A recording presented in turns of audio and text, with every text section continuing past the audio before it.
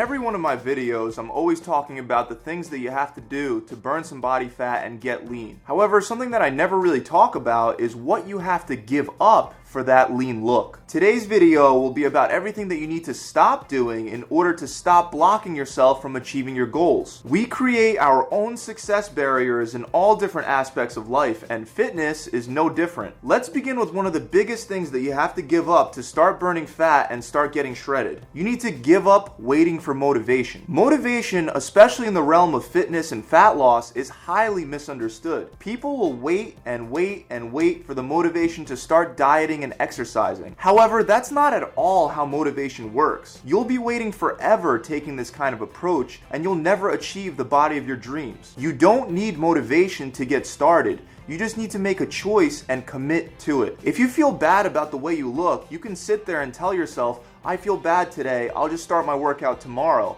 Or you can embrace the pain and use it to start taking action to change your life today. Motivation will only come once you've already started working out. When you've been working out 4 or 5 days in a row, you're going to be a lot more motivated to work out that 6th day and that 7th day. What you need is momentum, not motivation. And if you've been sitting there waiting for motivation for days, weeks, months, or years, then your momentum is going all in the wrong direction. If this sounds like you, then you have a lot of negative momentum in your life. For me, it's easier to work out 7 days a week than it is to work out 4 days a week, and that's simply because of momentum. When you take even 1 day off, you're going to lose a little bit of forward momentum. I'm not saying that you have to work out every single day, but I am 100% saying that the more workouts that you do, the more your motivation will increase. So stop waiting for motivation. Go do the thing and you'll become more motivated to do it more, which will lead you to seeing more results, which will further lead you to becoming even more motivated. You'll never ever get the motivation just by sitting there waiting for it. Next, you'll have to give up your straight up addiction to crappy food. We all believe that we can get addicted to alcohol and drugs, but food? Nah, there's no way. You can't get addicted to food. Well, I'm here to tell you, in case you don't already know, that the sugar found in your Oreos, your processed food, or even your coffee is more addictive than cocaine. And there's plenty of food that your body can become addicted to. Just because your body craves a slice of pizza doesn't mean that that's actually what's good for you or even what your body actually wants. In the same way, if you're really craving junk or processed food, it's just your body demanding the same food that gave you a temporary high the last time that you ate it. You have to give up this addiction, and just like any other addiction, it's not that easy to break. To break the addiction, don't try to go cold turkey. Give yourself 2 to 4 cheat meals throughout the week and eat clean for the rest of the week. You can plan to eat all your favorite junk food during these cheat meals so it doesn't feel like you're giving up your addiction forever.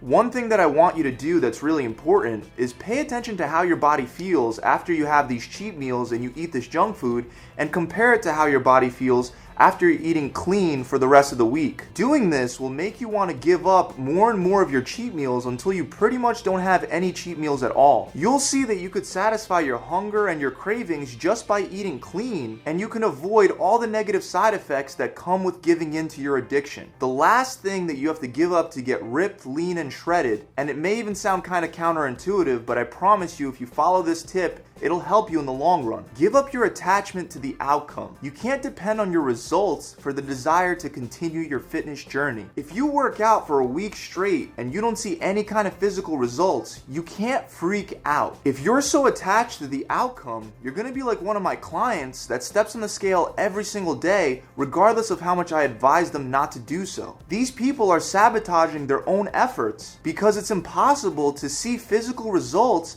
after every one of your workouts. You're gonna have ups and you're gonna have downs, and that's totally okay. If I depended on results for me to continue working out, I would have long since quit. I've had years where the physical shape of my body didn't improve one bit even though I was working out a lot because I was stuck at a plateau. Had I given up, I would have never found the huge benefits that come with just sticking through it. During those years, I would improve in other areas such as my athleticism or even just my willpower to stick through adversity. At the very least, by showing up, doing your workout, and eating healthy, you're not going to be moving further away from your goals. You have to trust trust yourself and trust the process. Giving up is the only thing that ensures defeat. That's it for today. I really hope that you enjoyed this video. If you enjoyed this video and you'd like to see more videos and tips just like this one, you can subscribe to my channel. Also, if you enjoyed this video, make sure you leave it a thumbs up and leave it a comment. And if you'd like to work with one of my trainers online or get fresh prepped fat loss meals delivered straight to your house, you could visit my website. Thanks for watching. I'll see you guys next week. Pump it.